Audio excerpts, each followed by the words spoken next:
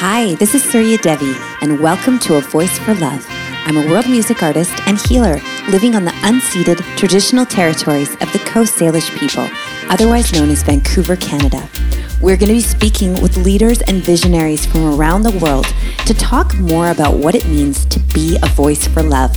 We're going through massive changes on the planet right now, and I believe that what the world needs more than ever are people who are aligned, heart-led, and who can speak from the soul to help usher in even bigger shifts that will elevate us all into a more harmonious and prosperous existence together.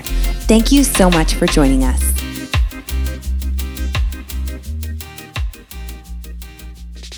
Hey everyone, welcome to A Voice for Love. This is Surya, and I'm super excited to welcome my special guest, Suzka Bears. Welcome, Suzka. Hi, thank you. Thank you so much for having me. Happy to be here. Well, thank you for coming, and I'd love for you to share a little bit about yourself with our wonderful listeners. Sure. So my name is Suzka. I'm a world hip hop violinist and hypnotherapist in the last 3 years now. And I love helping people get over mindset issues, childhood trauma, and many other great things that I found hypnotherapy to be very powerful for. Amazing. So tell us a little bit how you came to do hypnotherapy, because I've had some really amazing experiences with you as well. I've had a session from you and it was great, but let everybody know, because it's something I'm sure a lot of people are interested in. Great question. Yeah. So I grew up in a very, like a war trauma household. So my family endured some trauma. And so kind of my whole life, I was really struggling to find some peace. And I started therapy, I took myself to therapy at the age of 16. And it was talk therapy and it was okay. But then it quickly ended when I asked, the therapist asked if my mother would come in with me. And that was a big no, that didn't happen. So, I kind of just dealt with everything on my own. I just, found a way to deal and make my way through life. I was a competitive ski racer at that time. And that was really my saving grace, because I was able to be away a lot from my family of origin, which I needed to be at that time. So I really got, into like overachieving. Like I really found I needed to just prove myself. I'm going to win. And also it was, drilled into my head, like, you're going to win, like, don't come home unless you win. So I think a lot of my friends actually can relate who have Eastern European parents and other nationalities as well, that sort of demand to be amazing and perfect and all that. So that nagging feeling of that I'm not enough was constantly there. And I did a lot of, great things in my life, but it kind of came to the point where I was like, I'm just not feeling good on the inside. And it wasn't until 7 years ago, and I was in a relationship with a man who I thought was a good guy. He showed up as a good man. And then everything flipped like so quick after 6 months, and he turned into a demon pretty much. And I saw the shadow side and all that. And that just like threw me. I was shocked. I'm like, what? How could I be here in this place? I've done so much work on myself, and I'd gone to school. I'd gone to university for psychology. And I studied a lot of this stuff. And anyways, and so that when I came back, I got out of the relationship, luckily, and came back. But, I think that was the point I was really searching, and I prayed a lot about it. I've always prayed, but I prayed really deeply. Like, God, I really need a mentor, a female mentor, an older woman, somebody that I can really look up to. And I was looking, I think it was on YouTube, I'm pretty sure. I came across Marissa Peer, and she's one of like the most phenomenal hypnotherapists. She's been doing it for like 30 years.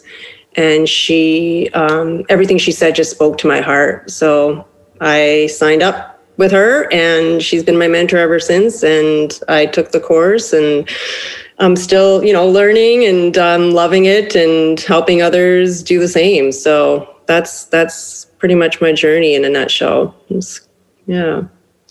Yeah. Thank you for sharing that. I know that you have a lot of experience. You have the book experience because you study a lot. I know you study so much. I'm a very studious person. Yeah. Mm-hmm. And then you have the experience as well. So yeah, 40 years. I mean, it's funny because I think, I just say, 40 years of personal experience with actual narcissism. So, yeah.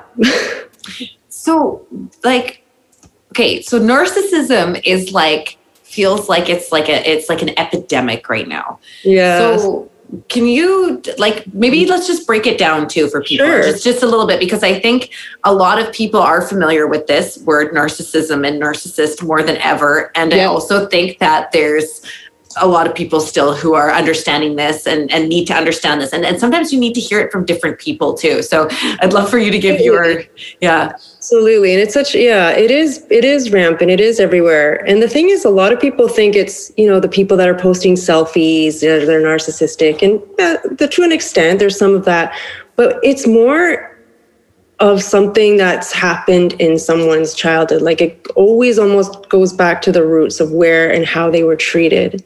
So it's funny because it's either the child was raised as being over entitled or neglected and abandoned. Those are kind of the two main categories. And then there's out of that comes the grandiose narcissist and the vulnerable narcissist, right? So the grandiose is going to be I'm going to make it, I'm the best. And they're overly confident without any real validation, say. And then you've got the vulnerable narcissist that thinks that they're self-critical, their moods are unstable. And it's like an insecurity and you don't notice as much. So this kind of creeps up on you, the insecure. So those are sort of the two, the vulnerable. There's the two main categories. And then there's so many layers in between. So you can't really diagnose someone as having it. That's up to the professionals to do.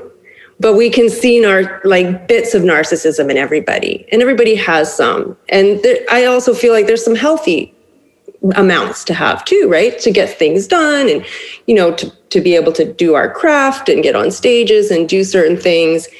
It becomes unhealthy when it's the spirit of control. So I like to speak of it on a spiritual level because all of this is so technical, all these terms and words, right?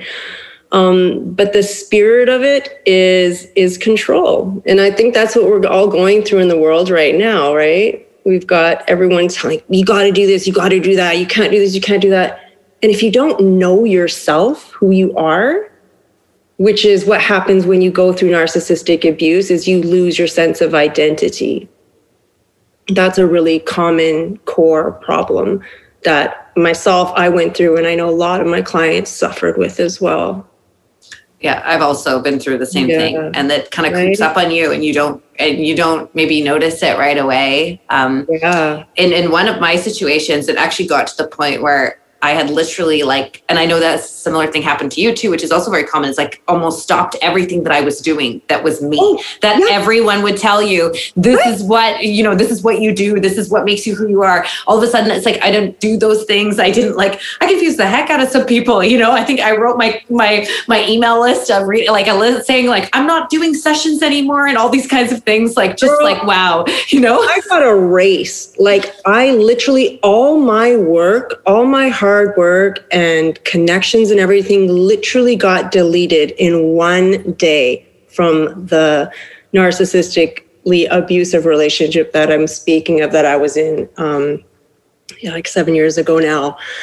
He love bombed me. He was like, you're the best. You're so talented, this and that. The next thing you know, after he got me in his clutches, it was delete your Twitter, delete your email, delete your Facebook, delete everything. Was I was gone. I disappeared off of online everywhere for a year. And people were like, what happened to you? Where did you go? And it's the hardest thing to explain to somebody and to others that don't understand. Because first of all, you feel this shame and guilt for going there and trusting this person.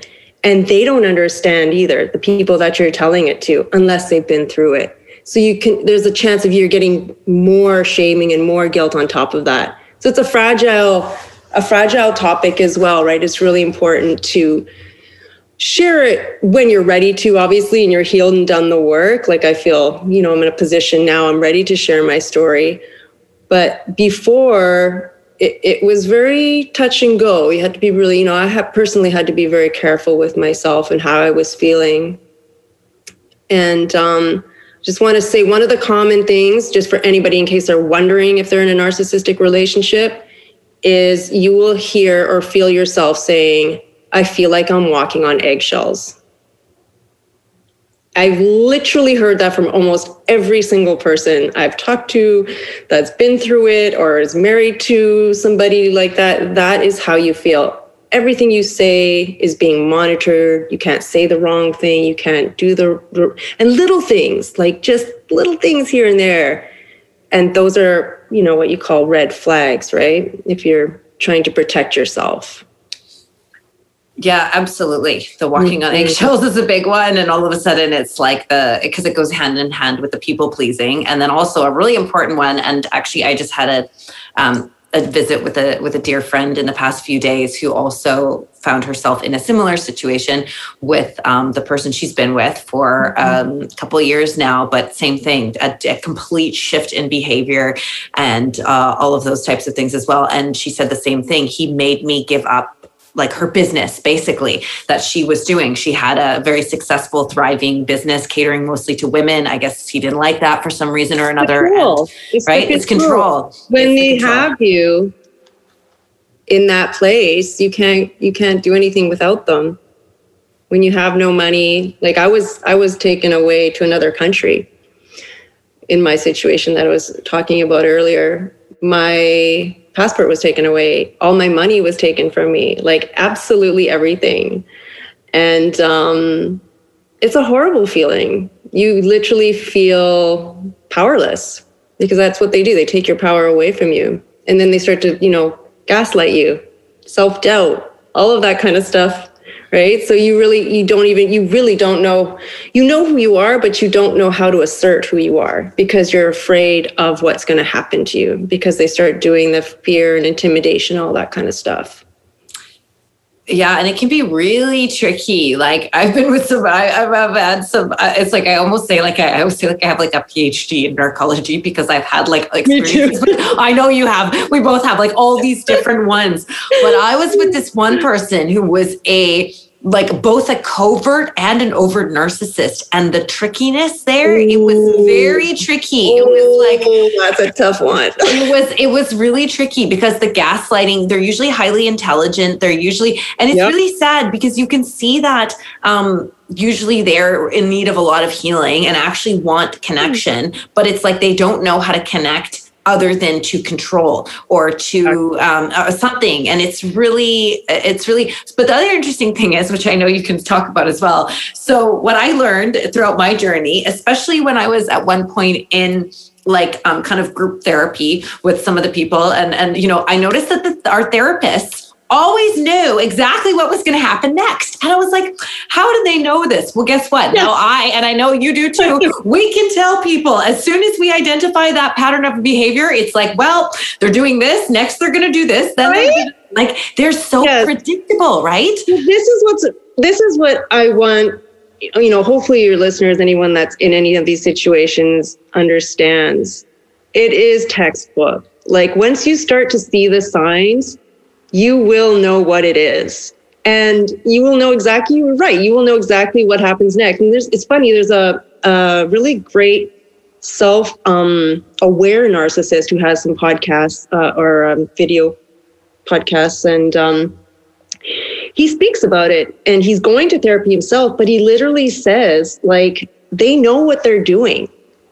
He knows what he's doing, but he can't change. Even though he's aware of it, he can't change. He's like, I will always be this way. I will always be a narcissist. I will always put myself first. I will always, and he'll say these things. And I'm like, oh my God, this is really scary. even if they're self-aware and they know what they're doing, they can't help themselves. They just can't stop. So this is where I'm like, you can't change them is my point. You can't change them. I don't know. This is what I am interested in, because I this is the traditional thing that is said, right? Is that they can't be changed. But I think it depends on the level, because there's like full-blown narcissists, and then there's people with narcissistic traits. And like you said, we all have some narcissistic traits, and that's part of the hard work that I've had to do in unraveling, okay, how did I end up in relationship to all these people? What is it about me? And one of the things that I sort of, one of the big ahas for me is that in many ways, the narcissist and the empath are the same, or what draws them is they're both addicted to the drama. There's a drama there that both people are feeding into, and they're getting something out of it. So, it's like that classic victim and abuser piece, but both of them is getting something out of it. The unhealed empath. The unhealed empath. The healed empath wants absolutely nothing to do with drama. Like I have to say, when you come to a point where you're like, I am so done with this, all I want is peace. Then peace will become what you will get in your life.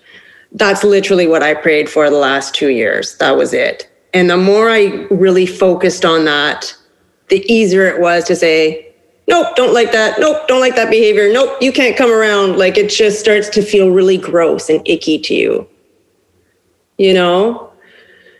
But this is the part of the unwinding what you've been used to. So for example, like I said, for myself, if I was born into this kind of feeling, the anxiety and all that lasts for so long, you don't know what it's like to live without that.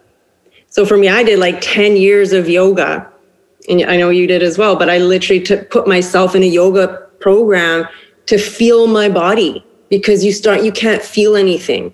You start not being in touch with how you're actually feeling and where the things are in your body. So that was like step one for me. And then I started to realize what I'd actually been through from calming my entire nervous system down. So that's something a lot of therapists don't even talk about, is how it affects our physiology and our mind and our brain and everything from what we've been through. So that's huge. And breath work is massive as well. I mean, that kind of stuff is just so healing. And it's necessary, because it's absolutely true. It is. Trauma holds itself in the body. And it's so funny, when I was just listening to you say that, I was like, yep, I swear this is why I got guided to do massage and body work, which is one of the things I've done for so long. And it's because, like you, I couldn't be in my body. I couldn't even touch people. It was so strange how I even ended up taking that training, because I swear it's like I couldn't even like touch people. I didn't want to hug people, but that forced me to really get into my own body, and then also to work on other people's bodies. So trauma does live in the body. And also, these things can take a lot of time to unwind. Like, I like that you use that word, because that's like exactly what it is. It's like, once you get to the point where you've been in cycles for years, and for some people it's decades. Like, I'm sure you've seen this as well. Like I've had clients and, coming to the conclusion after being married to somebody for over a decade, or even like 2 decades, like all of a sudden realizing, oh my gosh, this person has been this all along. And I didn't even know, because they were so caught up in that dynamic that they never saw anything different. And I think it's very patriarchal. Like, I don't want to generalize, because there's male and female narcissists, but I do see a lot more of the women. It seems like a very patriarchal thing, that the women have just learned how to kind of, deflect, I suppose, to the male and to the patriarchy. And so that's why it becomes more natural, because it's like, oh, I'm just going to like go along with this, because and in a lot of cultures, it's that when we talk about the entitlement, men are entitled. In a lot of cultures, they're put first, like the man. I mean, some countries, they kill the women, right? If you're born a female. So it's like the man is everything. And he's like, we're going to put all our energy in the family and everybody. It's all about the male. And then the woman just feels like, okay, what am I? Right? You're second. So, and that comes through in our culture and in society. And also a lot of it is societal conditioning. You see it in the movies, you see it in TV shows, and you see it everywhere, hear it in songs. And that's a big one too. So yeah, I feel that, it's an intergenerational, right? Intergenerational trauma is massive. So if, my mother, say, was abused and her probably her mother as well, or if my father or your father, then their parent was as well. Like, it gets passed on. It's in our DNA. It's in our genetics. So I'd love for you to talk about how, because this is what's so fascinating about hypnotherapy, is that it works with the subconscious mind. And I just find this fascinating in general. I'm like, wow. And this explains so much of why people's words and actions don't match up, why people's lives don't go the way that they want them to, is because the subconscious is what's running the show. But we can't actually, most of us don't know how to readily access the subconscious. So I'd love for you to share a little bit about how like hypnotherapy works, because it's so fascinating. Yeah. So it's like, it's as simple as like when you grow up and, somebody telling you, you're not this, you're not that, or you're not good enough, or you're bad at this, or you're something negative, right? And your brain takes that on. You hear that over and over and over again. Hypnosis works by repetition. A lot of it is repetition. This is how people are getting hypnotized watching the news right now. They see the same message over and over again. So like, it must be true. Because our brain doesn't know the difference. It just takes in that information. And that gets stored into our subconscious mind. So even if I say to myself, well, my mom told me I can't do this, but I know that I can, and I'm going to do it anyways. So I'll go and do it, and maybe I'll be good at it, or where I'll do something. But in the back of my mind, in the subconscious, will still be that message that was planted in there that I can't do this. That's where hypnotherapy comes into play. Because when we get into that relaxed state of mind in my sessions, which take about a couple hours, we go into that place and we access where those memories are stored that aren't you. It's not who you really are. Our authentic self, who we really are, we're born perfect in his image, right? We're here, this beautiful child, we're born just like the world is a state of wonder. Everything's brand new. And then life happens. So hypnotherapy is really going into all the things that happened in our life and undoing it. So if you have PTSD, for example, or complex PTSD, so which is one thing, like traumas that happen over and over and over again, and none of them get dealt with, then you can really get into a state of like hyperactivity, anxiety, depression, all that kind of stuff. So all of that gets taken apart in layers, and we go layer by layer by layer. And most of it actually, it can be done in one session, like a 2-hour session. But oftentimes, I've had 5, to be honest. I think I've had, 5 RTT sessions myself, and they're phenomenal. All of them helped. And I don't know if I needed them all, but I'm glad I had them all for sure. So, if you have complex CPTSD, it's good to have more sessions to deal with each specific topic. Yeah. I hope I answered your question. It goes pretty deep, but yeah. Absolutely. No, it is. Well, it's just really accessing the subconscious. And no, absolutely. I think that's so important to tell people, like with any kind of therapy, like whatever it is, whether it's energy healing or hypnotherapy or any kind of therapy, I think sometimes, and this is the unfortunate thing about spiritual marketing, is that people give this idea that you can like heal your trauma in a weekend. Like it doesn't work that way. And we can both attest to this, having done decades of personal work, and like it's layers. It's like you said, like there's many layers that we have to peel off. And some of these layers are going to feel more intense and dramatic, and some of them are going to be lighter. But ultimately, like healing is this never ending journey, right? And I think it's so important for us to give ourselves that grace and compassion, so we don't maybe get hard on ourselves along with, because it's intergenerational. Like you said, we're not even dealing with just our own stuff. We're dealing with a lot of stuff. 3 generations ago, I think even like 7 generations back, I think, anyways, who knows how many generations back, right? But yeah, exactly. It's layers. And I mean, I've had great success in, a lot of my clients are older, for example, 50s, 60s.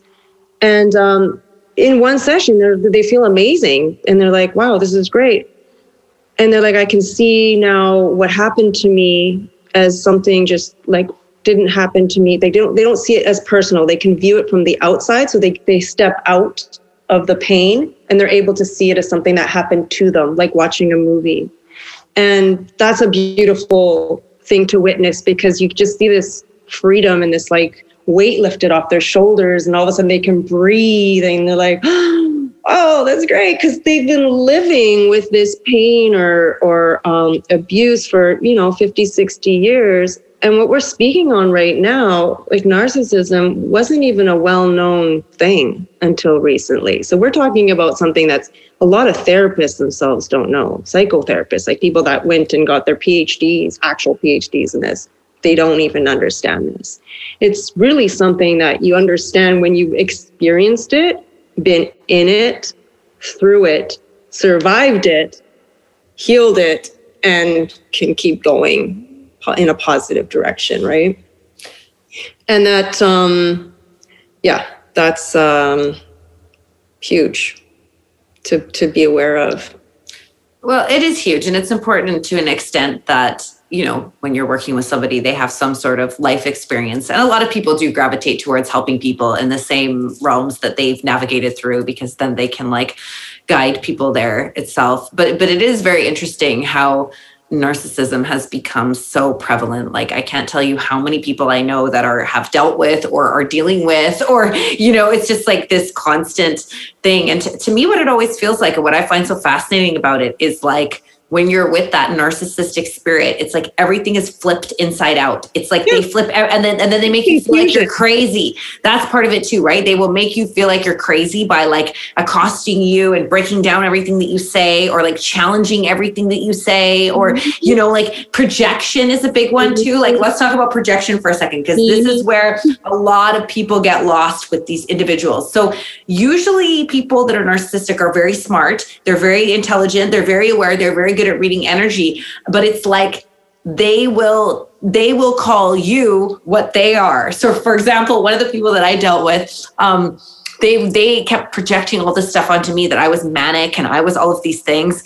And then one day they said to me, you know what? I figured out what's wrong with you. I'm like, oh, really? What is it? So you have borderline personality disorder. So I went and looked it up, because at that time I actually didn't know what it was. This was about maybe 5-6 years ago now. I didn't know what it was. And then I looked it up and I was like, wait a second, that's you. That is literally everything it's saying here. I don't really do any of these things. I'm a little emotional maybe, but that's about it. I'm not doing all these other things. And then I was like, oh, wow. And then that continued. So it's very interesting. And this is where I do want to give some hope, because I hear a lot of people saying oh, they don't change and they never change. And I'm really interested in how can they change, because I believe that everything can be healed somehow. But there has to be the effort and the will. And I know there's people watching this, because like you said, they know. So whether they admit it or not, I think there's a lot more people, especially now as people become more conscious and unaware, there are many more people who have these narcissistic traits that can actually say, I'm a narcissist. And funny enough, actually, I worked with a few people recently, and they were dealing with people that literally said to them, I am a narcissist. So they already knew this, which is, I guess, is good in a way, because then maybe if they have that awareness. But I think, for me, I think go on. No, keep going. No, I was going to say, for me, sort of what it's come down to. And again, I still want to test this. I think it has to be something like God. It has to be something like faith. It's in AA, when you have to hand over your power to something greater than yourself, that's what the narcissist has to do, because the narcissist has to take God. Amen. Thank you, Lord. Right? The narcissist has to understand that they are actually not the center of reality, that actually, yes, we are all living our own life, but there's a greater power than us. And that greater power can make everything make sense, can heal everything. And there's the surrender too. You have to surrender, because if the narcissist is completely self-obsessed, to truly accept God or higher, whatever it is you want to call it, it doesn't have to be Christian necessarily. It could just be some higher power. Do you know what I'm saying? Yes, girl. I know exactly what you're saying. I'll tell you something really funny. As a child, I was maybe 9 years old. I literally told my mother, you need to believe in God.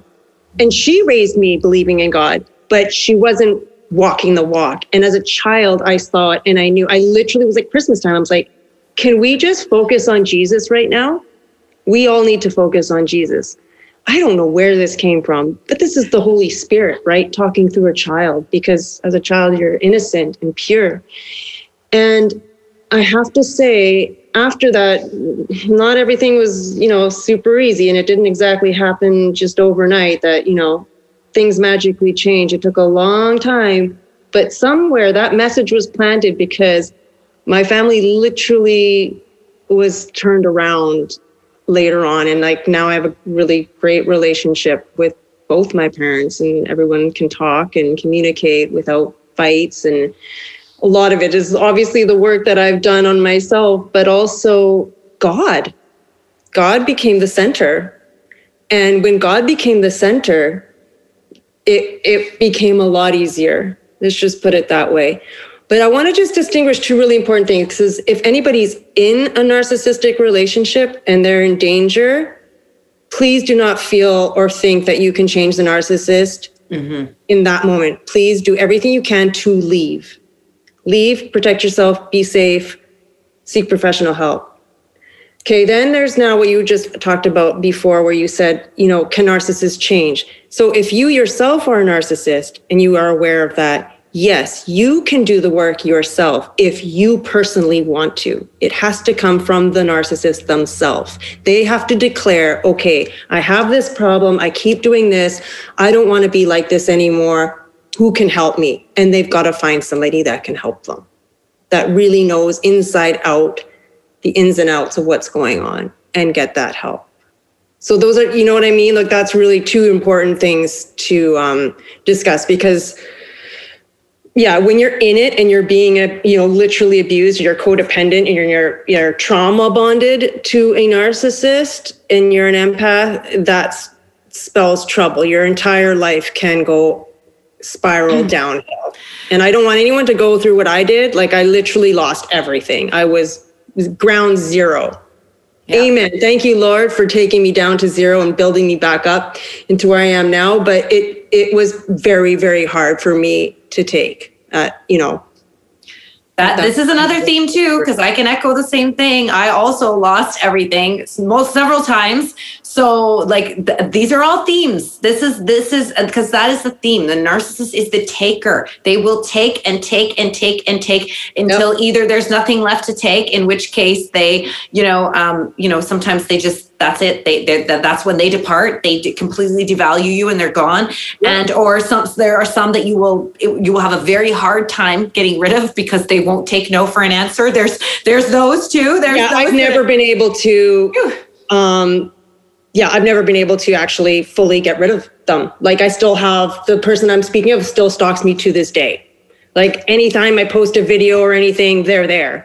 Oh, because and I literally was very clear, like told them, you are not the one. I'm sorry, we can't be together. I never want to see you again. Thank you very much for our time. Goodbye. I've said it so many times and they're still there. So they will not, some of them, this is the thing. They will never give you closure. You will not get closure from a narcissist. The closure is up to you.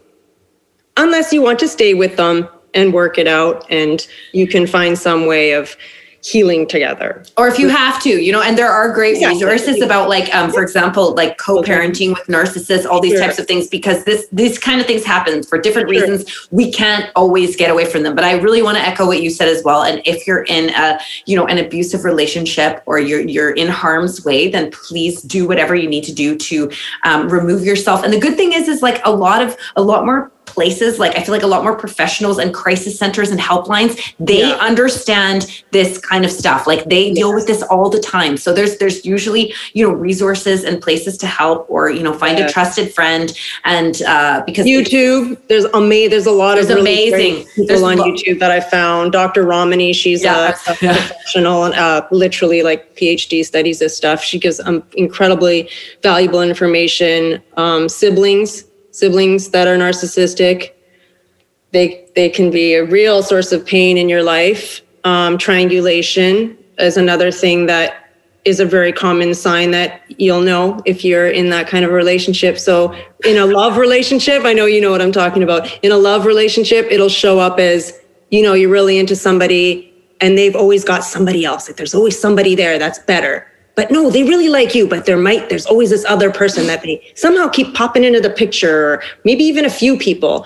Could be even like social media or liking, other people's pictures or some stuff like that, where it's like you start to feel this self-doubt, like, I thought you just said I was special and you really like me. Why are you giving this attention to somebody else? Like that kind of stuff. So that's how it shows up in love triangulation, right?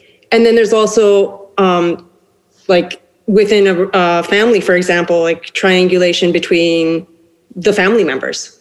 So it'll be 2 against 1, and that narcissist will always have another, like 2 people, like them and another person on their side against another one, and that keeps going around.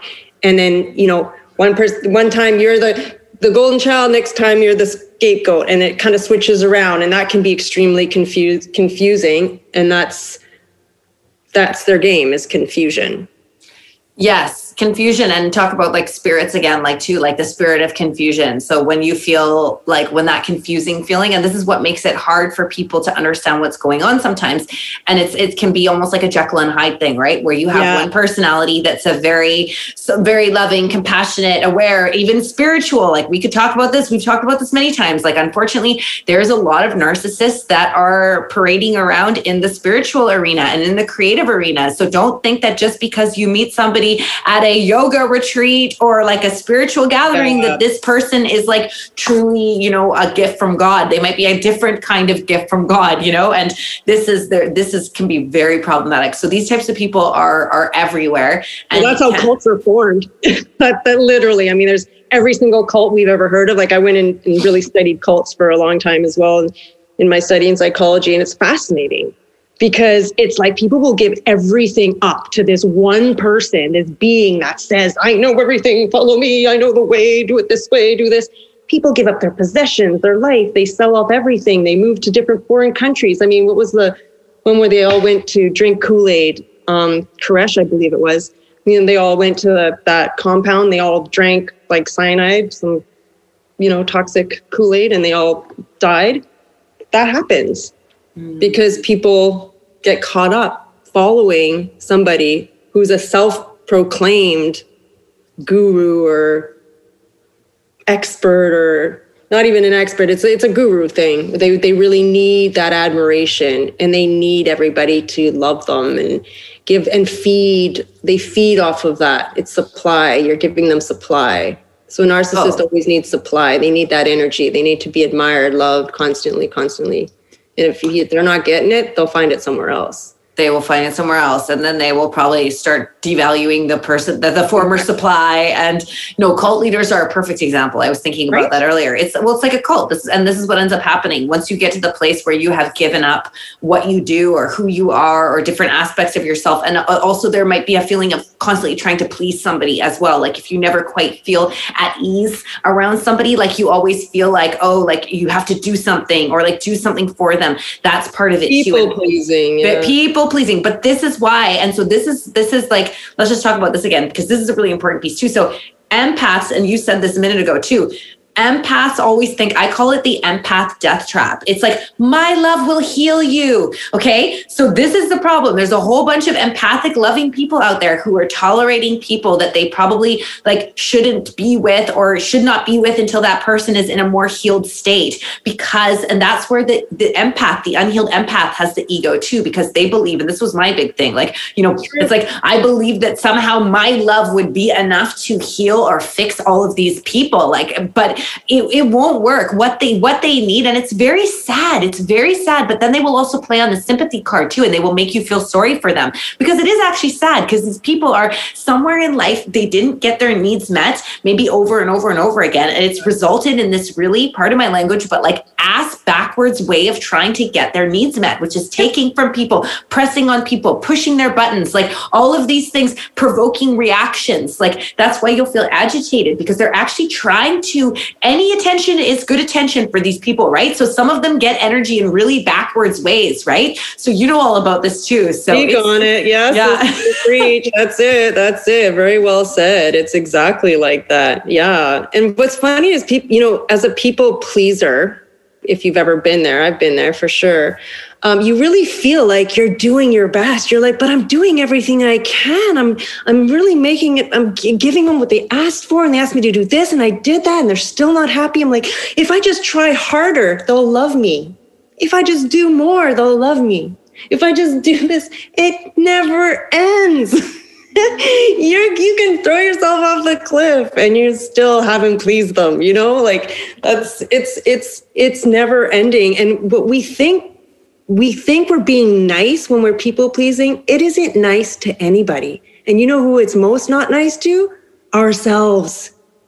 And we can't be there for anybody else if we're not there for ourselves. And this is one of the biggest lessons and things that I learned, really, is that you really have to, in that situation, put yourself first. You have to literally be so strong and solid on the inside that this kind of a person, that kind of an energy coming at you will just bounce off. It has no power over you. Because when you know who you are and you're very centered and aligned and know exactly what you have to offer, that energy will repulse you.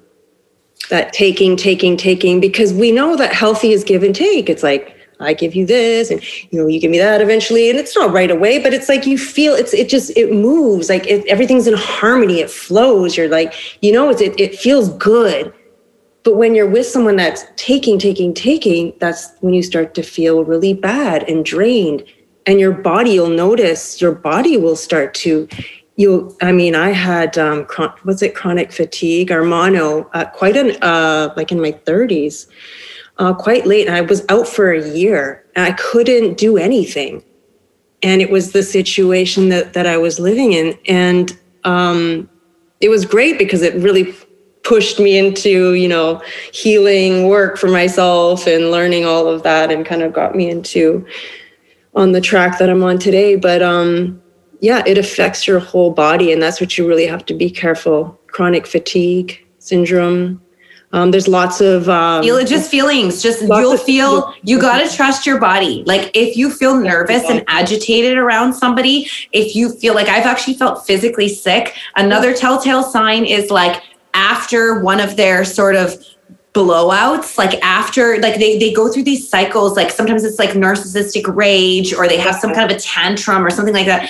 You will feel afterwards like the life has been sucked out of you. That's what I used to feel with, and that's when I know that spirit is present, that spirit of narcissism. When I'm literally like flat out and I'm like, whoa, like I feel like I got hit by a truck. That's when I know that sort of spirit has stepped in and it will like literally suck the life out of you. So, but also on another, just the flip side though, and this is not as an encouragement to encourage anyone to stay in a bad situation, but when it's all said and done, where these people become our great teachers is that they teach us and they force us to love ourselves because they push us to that extreme of, and we have to take some responsibility for that as well. Yes, this person was manipulative and cunning, but something about us allowed this to, which is what I find fascinating because I can't tell you, like you and I are just one of many, smart, talented, beautiful, successful, capable women. And, of course, men too, who have all found themselves in these types of situations as adults going, how in the world did this happen? Because I thought I knew better than this. And yet here we are, and it's so many of us, so many. It's very humbling. I recently spoke to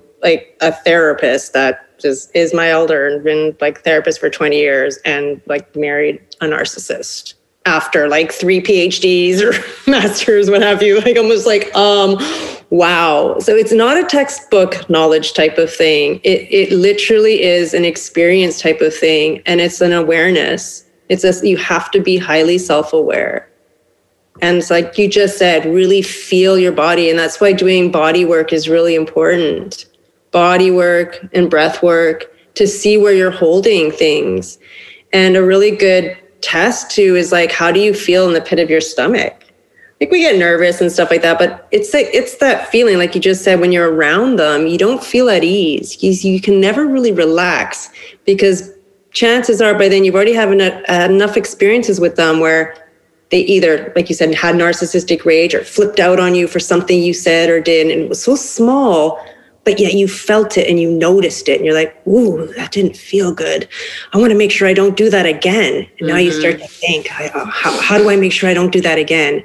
Now you're walking on eggshells. And that's when you're that's the time when that's how you know. There's unhealed stuff. And like you said, we have to take responsibility for ourselves. Why are we there? Why are we attracting this person? Why are we saying this is okay? All of these things are why I just said it's like layers. And that's why it's good to do, not just like say a hypnotherapy session. I do hypnotherapy and coaching together, because we do the hypnotherapy session and then it's nice to have coaching to really get it all out and get on your merry way back up and out into the world. You need both. Again, it's not a one-stop shop. It's like, especially if you've been dealing with this for a while, there's going to be many, many layers that need to unwind.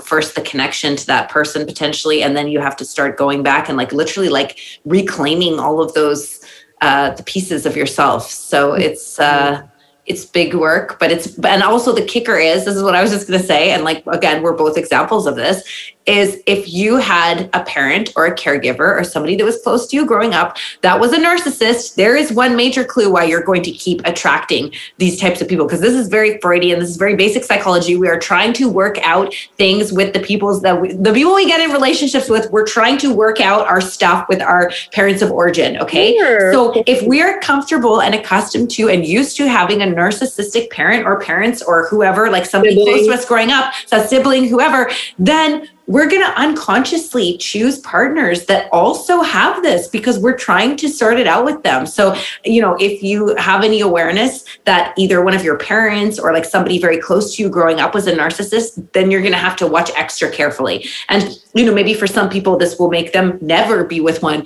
but for other people, it's going to make them more susceptible to choosing that type of a person.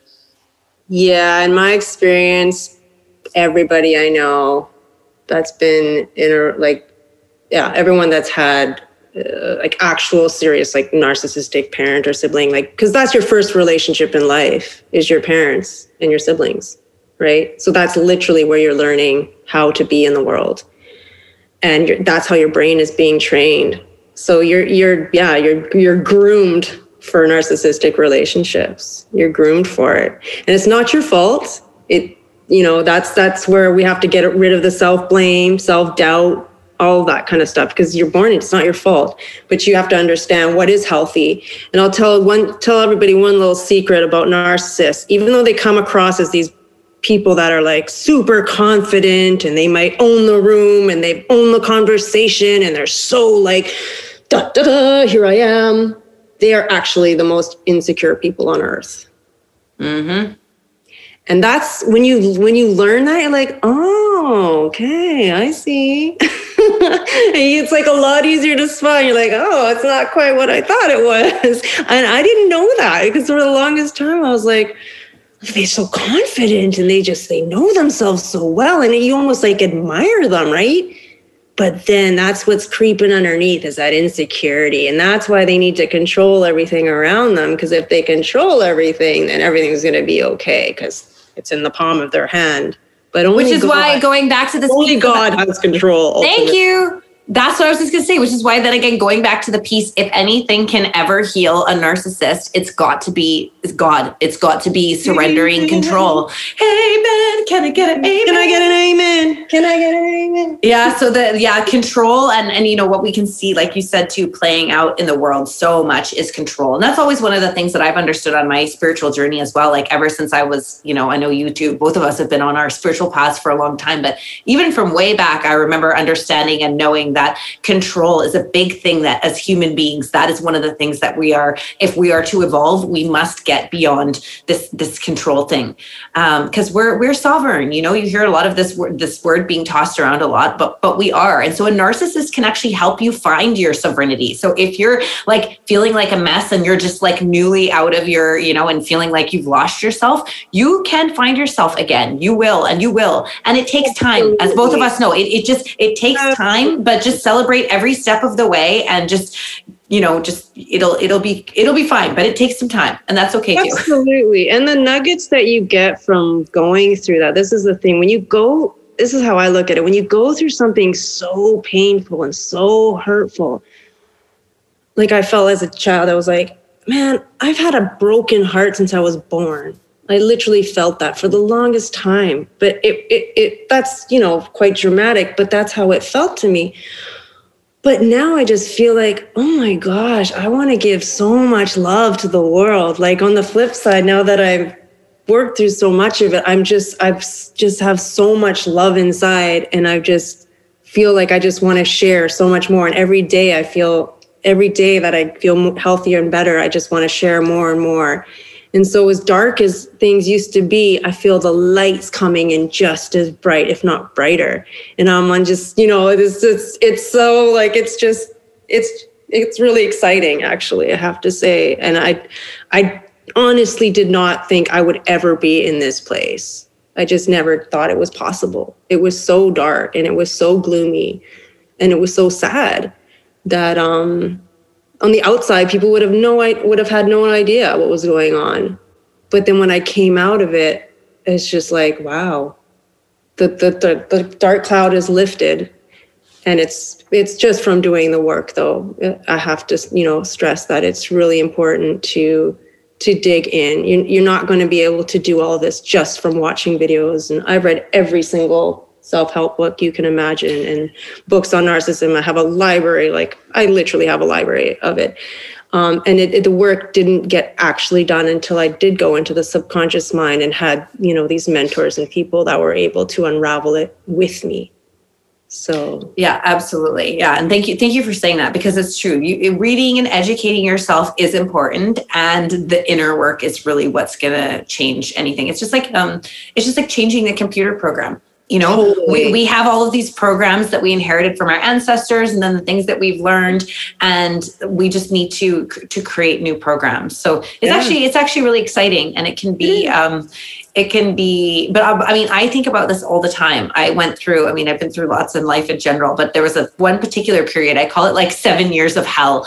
And it's really taken like 4 or 5 years to recover from that really fully. And that was and I've thought about this so much, like having a lot of privilege inside of, living in a country like Canada where we have resources available, me doing what I do and having access to healers and therapists and help, as well as having my own toolbox and awareness from my own journey, like being able to live with my mom for a while with my son, which meant that like I did have some like not as much pressure. And I've thought about this all the time. So still, even with that, it took so many years to heal from this like series of trauma and these types of people. So it's really like, and I share that because it's like, again, I think some people give off this like thing of, they're like, oh, I'm healed and I did this and I'm healed. It's like, no, like it happens in layers, but you will go, like you said, you will go to deeper parts of depth in yourself because you've experienced that kind of darkness or shadow. You will learn. I saw this quote the other day. It said, rock bottom will teach you lessons that the mountain never will. And it's so true. Like, it's so true, there's something about these hard times. And, they say that like God tests the warriors, like God, like we have some of our learning definitely can come in the form of really difficult experiences. So if you're finding yourself in a difficult experience, you're not alone, and you will find your way out. Just like, I always think about that too. Whenever I'm going through something, I'm like, other people have found their way out of this. Like, I'm going to do it too, Well, this is why I love what you do, really. Like, I think it's just so great having this podcast and being able to talk about this, because just having conversations like this, how often do we get to do this and have other people hear us, right? Like, all these conversations are usually private and we're talking to each other and, therapists and everything, but we need to let people know what's happening. And honestly, I feel now we are coming out of it. Like, because narcissism is such a big deal right now, and it's like, it's on everybody. We are in, the spirit of control is on the world right now from what's going on, without going too deep into that so we don't end up getting you blocked here or something. Right? You know what I'm talking about? I know. So once we figure this out collectively, once we all heal this, oh my goodness, do you know how amazing the next phase of life is going to be in the world? Like, I just see so much promise and opportunity, and I see a lot of good things happening because we are going into this time right now. Right now is the chaos, and out of the chaos, we're going to have the lotus flower blooms out of the mud, right? Yeah, it does. And everybody, the dark. Oh, it does. That, like, I wrote a post about this the other day. Like, that symbology is everywhere. Like, you don't get to the gold until you go through the gunk. Like, that's polish the diamond. What's the grain of sand? Polish it. And even where does the diamond come from? It's a lump of coal under pressure. It turns into a diamond. Like, this symbology is everywhere. That is part of our journey. And I also want to say, like, every time we leave a narcissist or leave that situation or like cut it off, it not only benefits us, but that is actually what truly benefits them too. Because the empath is always sticking around thinking that they can help or heal. No, what's going to potentially, hopefully, if anything, may drive that person to actually start to do the work on themselves that they need to do as well. It will be losing the person they love. It will be over and over again seeing their own patterns of behavior, which is why I do think there's more narcissists waking up, like this guy that you're talking about. And I think it's becoming seen that pattern of behavior, and like maybe we can just see it for what it is, which is it's also rooted in trauma. And I would love to see some of these narcissists heal for the sake of like so many children that I know that have, so many people I know are navigating these relationships with narcissistic co-parents. And I see the narcissistic co-parent, I see the good in them too. And I'm like, I can see all of them. Some of them have really great qualities. Like they might be a really great parent in some way, but they're also so like I pray for those people not to, I don't want them to just like, cut that narcissist off. No, I want them to heal so they can be a better parent to their child, So like, I want them, I'm very interested in this. I really want to see like narcissists starting to heal and to, there has to be a way. Come on, we can't. And let's talk about, that's fine for them, but let's talk about the empaths needing to heal. Because we're looking at this, you got to look at it's the jungle. So you've got the antelope running and running and running. The weakest antelope is going to get attacked. Right? Yeah. He's going to get chomped. And so they will go after the weakest one. So you can't be weak. You have to build yourself up. So it's good to be empathic and, what people think nice, but nice isn't being nice. Nice doesn't help anybody. Kindness is different. Nice is something else, right? So it's that, again, empowering yourself in the way that you let people know, yes, I'm a good person, but do not take advantage of me. You have to come in with that kind of energy.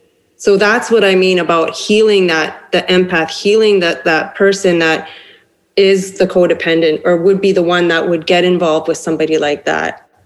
So again, you're not giving them they have nothing to work with. Yes. Right? Thank you for saying that. And that's very true. And that's like very simple. I always like to try to break down, and I'm not the best with scientific things, but like even when you're talking, I'm like, that's like science. That's like the magnets. Exactly. Things are drawn to one another because of frequency. Scientific. So that's why it is the empath's duty in some sense to rid themselves of the victim consciousness. Like that's why everyone has to look at their role in every situation. And that doesn't mean that we blame ourselves, victim blaming, like that's very different. But there's always a piece of personal responsibility that can come into play. And that's just empowering. And like you said, because we all know people like this, and like a true, we were talking about like cult leaders, but I don't know if you've ever been around someone who's like a real true spiritual master or someone who, and just the way that they carry themselves, you just know nobody's going to mess with them. They don't have to be mean or anything. They're just like they're just holding this space that nobody will even come at them with certain things. So that's part of what we're learning. We're learning how to heal ourselves and then change our energy. And this is just like a really, I'm just feeling guided to share this right now, but this is something really powerful you can do if you think that you're around a narcissist. And again, this is science. Like we have an energy field, right? We have an energy body. If you feel like you're around somebody who's a narcissist and is pulling your energy, literally imagine that your field gets bigger. Like literally imagine it, like just in your mind, feel it get bigger. And when you feel it get bigger, they can't get as close to you anymore. That's part of it because you've literally just like pushed them out with your energy. And that's what you kind of have to do. So again, this goes back to how these people can actually be a gift because they'll teach you how to take up space because these people, it's like a vampiric type of thing. The ones that are really good, they are looking for, they know the people that they can take from. And a lot of these people, that's what they're just master takers, master vampires. Everywhere they go, they're just like take. So, and we will run into these people, whether we like it or not, they're just out there, right? So it's important to learn how to hold your own and not give into that as well. Absolutely. Mm-hmm. Absolutely. No, that's a good one. I'm for me also, one thing I suffered panic attacks when I was a child and it would just come over. Things would just get too much and be just like, literally I would just lose it. hyperventilating, and I didn't even know where to turn. Back then, there was no really help with this kind of stuff. So breathing was a huge one. So when I got into yoga and learning the breath work and everything, and there's a really great breath work, if you ever feel like you're in the presence of, like you just said, a narcissist, and you're over anxious, and you need to calm the vagus nerve. So you can do like a 4-2-8 breathing where you inhale for 4 counts and you hold for 2, and then you exhale for 8. And then you do that a few times and you really calm your entire nervous system down. And again, it brings you back to that centeredness, that grounding, so that you're not reacting to what's happening around you. Right? I'm doing it right now. It was I do it all the time. It's a really great one to just get out of that, because we tend to want to react. Like somebody does something, we react right back again. Because especially if you're an artist and you have that kind of energy and you're used to co-creating, we pick up stuff so easily. Empaths pick up people's energy. That's what you do, right? You feel people around you, and it's challenging to really stay centered. So sometimes just that simple exercise really just gets you back to who you really are, and just that calm. Thank you for saying that. Thank you for sharing that, first of all, because it's so powerful. And I work with a lot of, I haven't worked with that one, but I love that. I just did it. And I do someone similar, but it's just the breathing is huge. And also, okay, it's so funny. My mind is totally blanking out. What else did you say? No, just calming down and getting back to your center. Reactive. Sorry, that was so funny. Okay, you just nailed it. This is what becoming conscious is, okay? It's actually not this like, whoa, I'm in 5D thing. It's actually stopping being reactive. Thank you so much for saying this, because I literally had this vision once that I was shown like the difference between, more conscious beings and not is that unconscious beings it's like an insect. Okay. Think about it. An insect has a very short lifespan. It has a very specific set of things it does. That's all it kind of does. And then it dies. The more evolved that we become, we have more awareness of everything. And when we stop reacting, so many of the things that happen in this world happen because of reactions, and we react because of trauma. So this is why it becomes a personal responsibility, almost as I see it, to start our own self-healing, to engage in that healing, no matter how long it takes, or it's going to take your whole life anyway. You might as well just do it. But that's why we have to stop, because when we stop reacting, that is what's going to stop. Like, think about, this is why wars start. This is why people fight. People get killed because of this. Somebody has an unconscious reaction and they end up murdering somebody. Like, this is what it is, right? And also, like, when you go through something, is like, it's the rumination, right? So when you go through, like what we were just speaking about, some of these experiences in a relationship, narcissistic relationship, we ruminate about it after, even if we're out. We keep, why did that happen? And and we try to figure it out in our mind. And it's to the point where it literally can drive you crazy. So there's another great little tip I picked up from another therapist that was just speaking at a conference. And when you catch yourself doing that, you just say, stop. Like, even if you just you have a bad day and you're having bad thoughts, whatever, just say, catch yourself doing it. Just say, stop. And it's a brain interrupter, and you literally become aware in that moment of where you're going, what pattern your mind is in. And it's just a very simple little trick, right?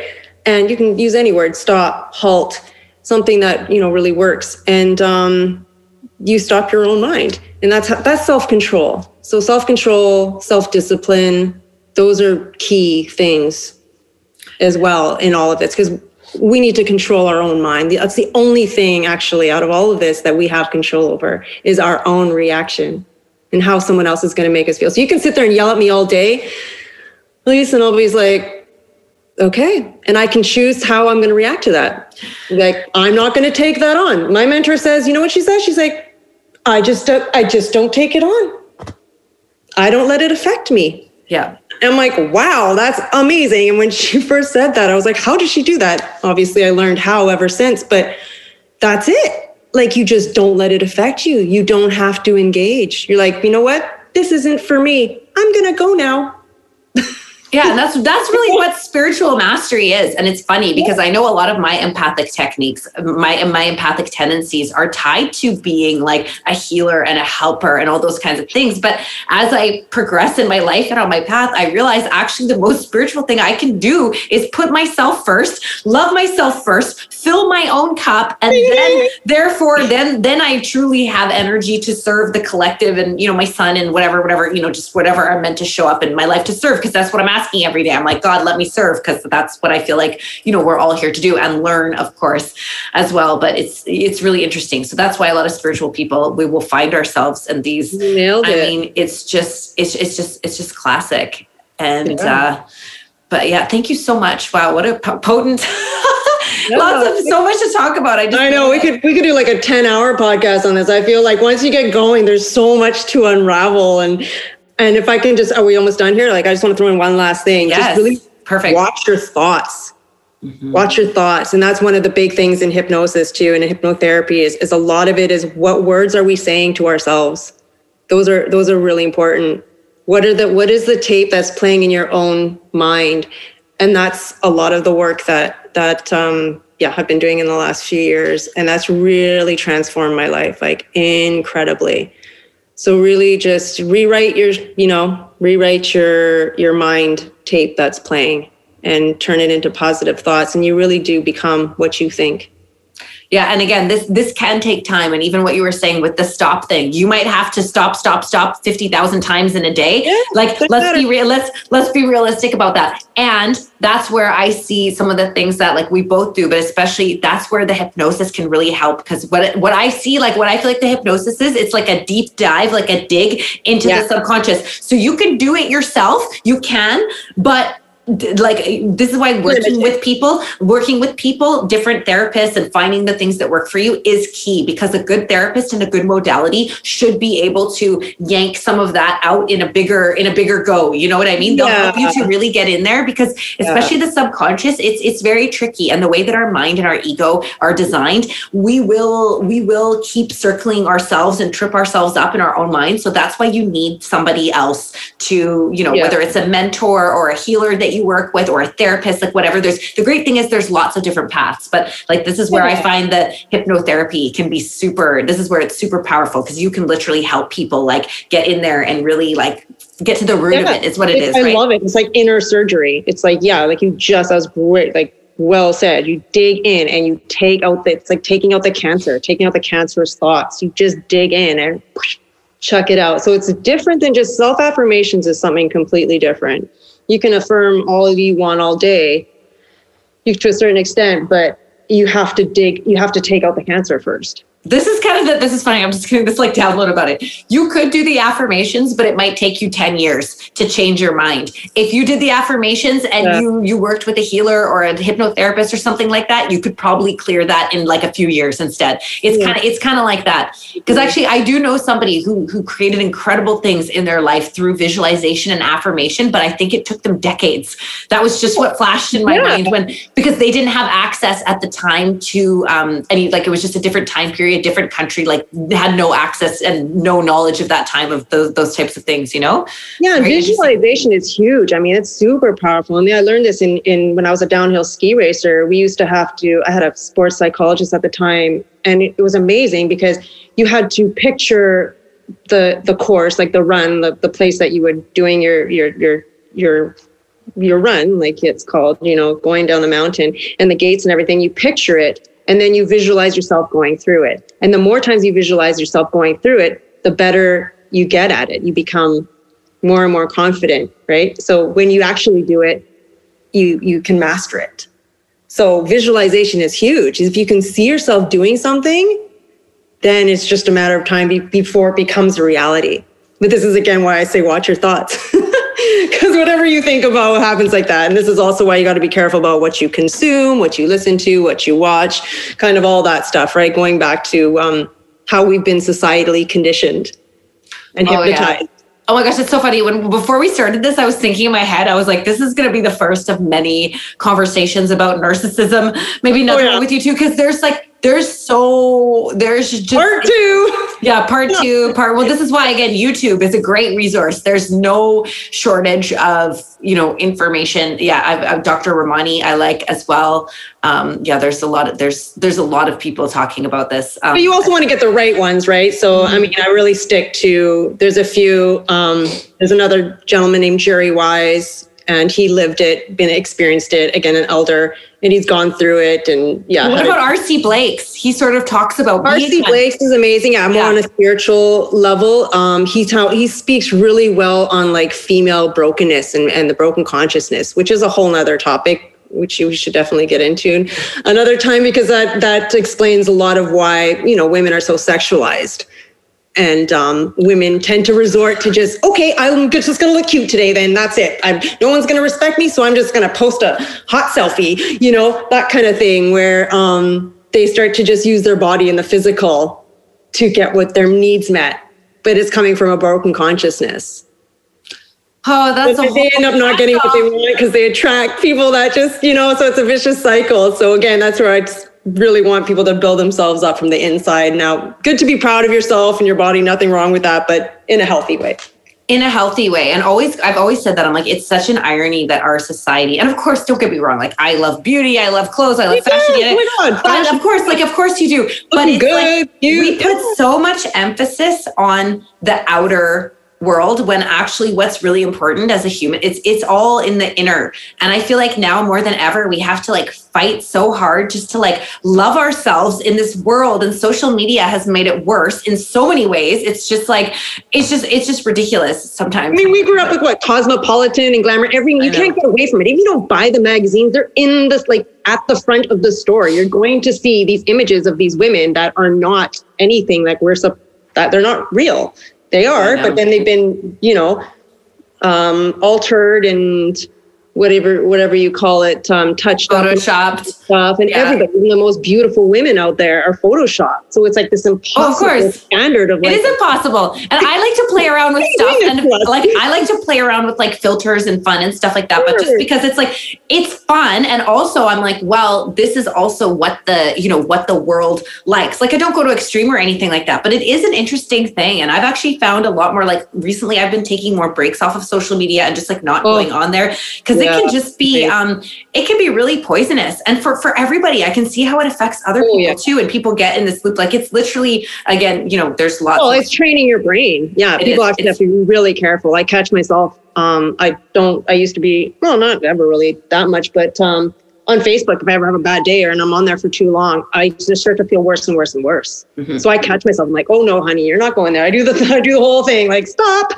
And I'm going outside and I go switch it up and I go into real life and I make sure. And taking social media breaks is super important. It is. And you can actually see really clearly sometimes how certain leaders and people on social media are actually very narcissistic. That can be a very interesting place to study narcissism, because you can see, and I mean, this drives me nuts about the spiritual industry, is that there's lots of coaches and healers and people that are like, to me, very clearly, everyone's or they're clearly like imbalanced or narcissistic, and you can actually see where they're, because narcissists they can attract big followings. They often find themselves in high positions of power. And again, it comes down to this control thing, right? A lot of them have mastered controlling their environment, controlling situations, controlling people, like all these types of things. They'll have it all. Oh my gosh. You want to know a fun fact? Narcissists are some of the happiest people. Oh yeah, right? Because they're like oblivious. They're the ones doing the harm and going, oh, this is great, look, wow. Right. And they're successful. They make a lot of money. Some of them, like, they're not the down and outs. They're not the ones that are feeling everything and like, oh, how can I make myself better? They don't think that thought. They just don't think that.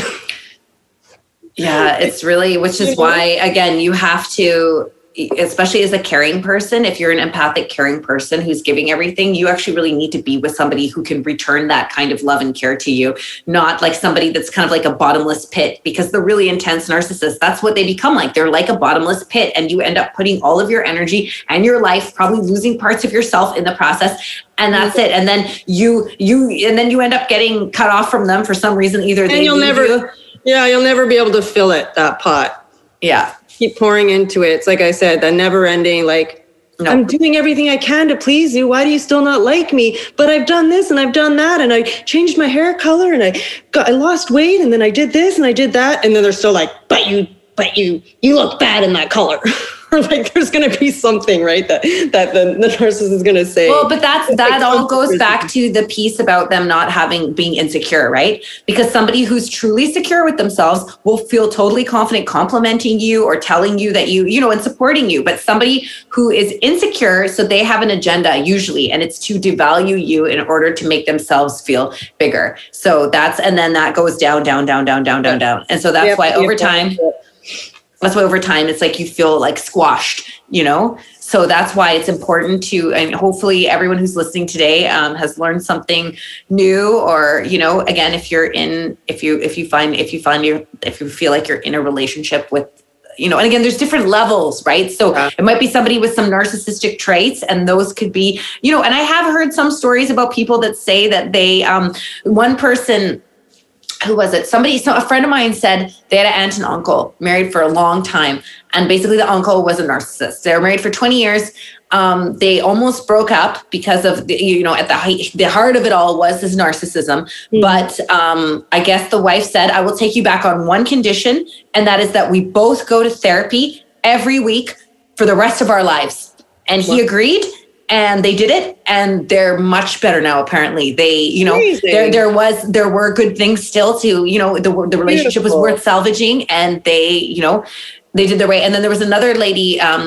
I was getting some emails from her for a while, and it sounds like she and her husband as well. He was also a narcissist, and they also found ways. And she had it was really interesting. Like she just said, basically, like it was really interesting, but they seemed to work through it too as well. But he also had some awareness of it, so was willing to, navigate that with her. Well, yeah, there's another famous gentleman that if anyone's interested in looking up, Sam Vagin. Oh gosh, Varkin. I don't remember his last name. It's with a V. Very well known. He coined the word, actually. Let me find his Sam Varkin, I believe, and he is again self-professed. Where is that? Is that his name? Vaknin. So Vaknin, and he studies this. He's got his doctorate, I believe, in it. And so he is a narcissist, and he's married to a woman, and they've been together, and she knows that he is, but she also grew up with a narcissistic father. Mm-hmm. So, she's used to it. And I guess somehow they found a way to live with it. You just have to know what your life is going to be like. That's the thing. If you choose to stay in that kind of a relationship, you have to be aware of what it's going to be like. And again, I also just don't think, and this is what I'm super excited about, I think up until now, the popular opinion has really been that a narcissist doesn't change. And I just don't want to accept that because, we know this, and this is biblical. They say with God, with man, things are impossible, but all things are possible with God. And because there is a spiritual element, there's trauma. I mean, this is like way deeper than we could get into in one conversation here, but there's so many different layers. But again, it's going to take the addressing of all of those layers in order to make, because the narcissist is not a whole, complete person. They are incomplete. And because they feel incomplete and they don't feel whole, they have a variety of survival tactics that they've learned throughout their lives in order to function in the world. And it's very sad for them because you watch some of them and you watch them constantly lose everything too, right? Lose everything. They lose every relationship. They lose they manage to F up everything they do, their job or career or whatever it is because of their own tendencies. So they do know, and yet they can't often, stop themselves. So this comes down to, again, not the reaction. We have to understand if our dominant reaction, like for me, I'm the opposite. So as an empath helper person, my dominant reaction is always to help people. If somebody asks me for my help, but this is part of what destroyed my life was me literally dropping everything that I was doing to go run off and be of service to somebody who was in a crisis, right? So for me now, when somebody asks me for something, I literally have to stop myself and go like, okay, am I actually meant to help right now or not? Because my ego wants me to say, yes, I'm going to go help, or I'm going to go save the day or whatever. But the heart always maybe is like, no, actually, you're supposed to be focusing on what you're doing right now, or you're supposed to be taking care of, XYZ thing for yourself or whatever it is, your child, whatever, So these habits take time. That's the point, right? Once again, they're not, we don't easily always change our habits. Habits take time to make and they take time to break. And through Christ, we become whole, right? So Amen. Yes, I absolutely agree. And I want to encourage anyone, whether you're Christian or not, that really working with with Jesus will help you to shift things in a miraculous way in your life. I absolutely agree that. And that's what Jesus was doing in the Bible. He was selfless. I mean, he walked around and he wanted. But he was delivering people, right? This is the thing. Jesus had a deliverance ministry. Yeah. He was delivering people. And so this is the thing. I actually, there's one famous prophet. I forget who his name is. He's this, I want to say his name is Todd White. Maybe he's an American guy. He's got dreadlocks, but his story is very interesting. He was really troubled person. I think he was a drug addict, smoked crack, sold drugs. Like, I think he had a wife and a kid, but like was never around, just not a good guy. Long story short, I think he got locked up or was in some kind of a halfway facility, and he had a run-in with some homeless man that was some kind of an angel who said to him, like, you've had a demon in you your whole life, and I'm going to deliver you, basically, like you're free from it now. And he completely changed. And now he the first thing he did was go to they weren't married, it was his girlfriend. And he said, like, I've changed, I've had a change of heart. Like, will you marry me? And he's become a devoted father, husband, but it was God that did that. God, I was just going to say, God can change a man's heart. Yes. So God, and in that case, I'm not even sure that he was looking for it, to be honest, which shows you that some people have a destiny to, But again, even the will is there. If anyone is listening to this that like thinks they're a narcissist or is kind of like, exploring that side of themselves, like I honestly believe there has to be healing from that. It can't just be, again, there's levels and you have to know the levels. You might be with somebody who's mildly narcissistic or has some traits. Those are going to be a little bit more easily shifted as long as they're willing and, you've got some, the tools are there.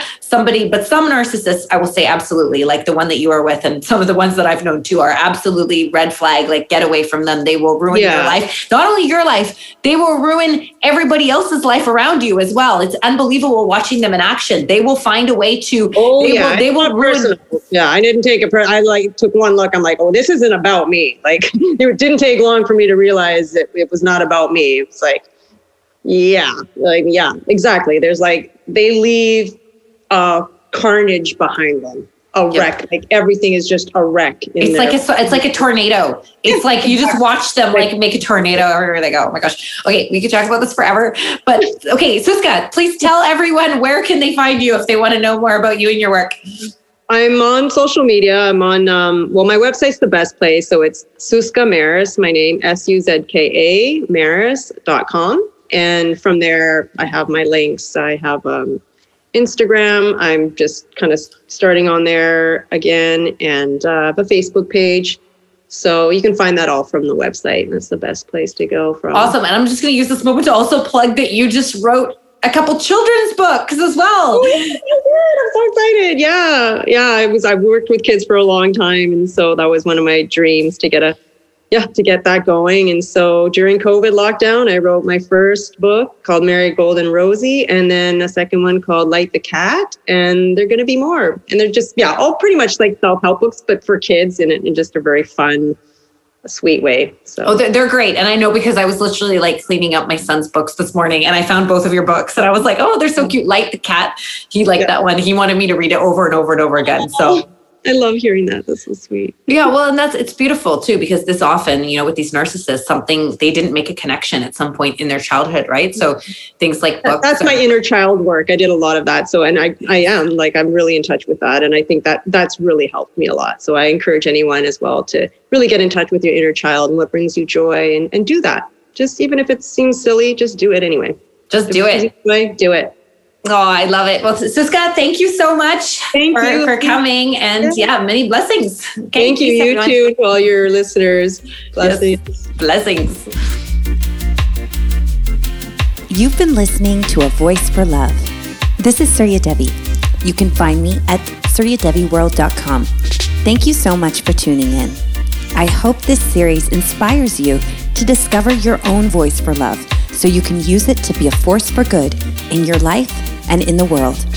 I wish you great joy, good health, and the courage to speak up for what you believe in. Peace.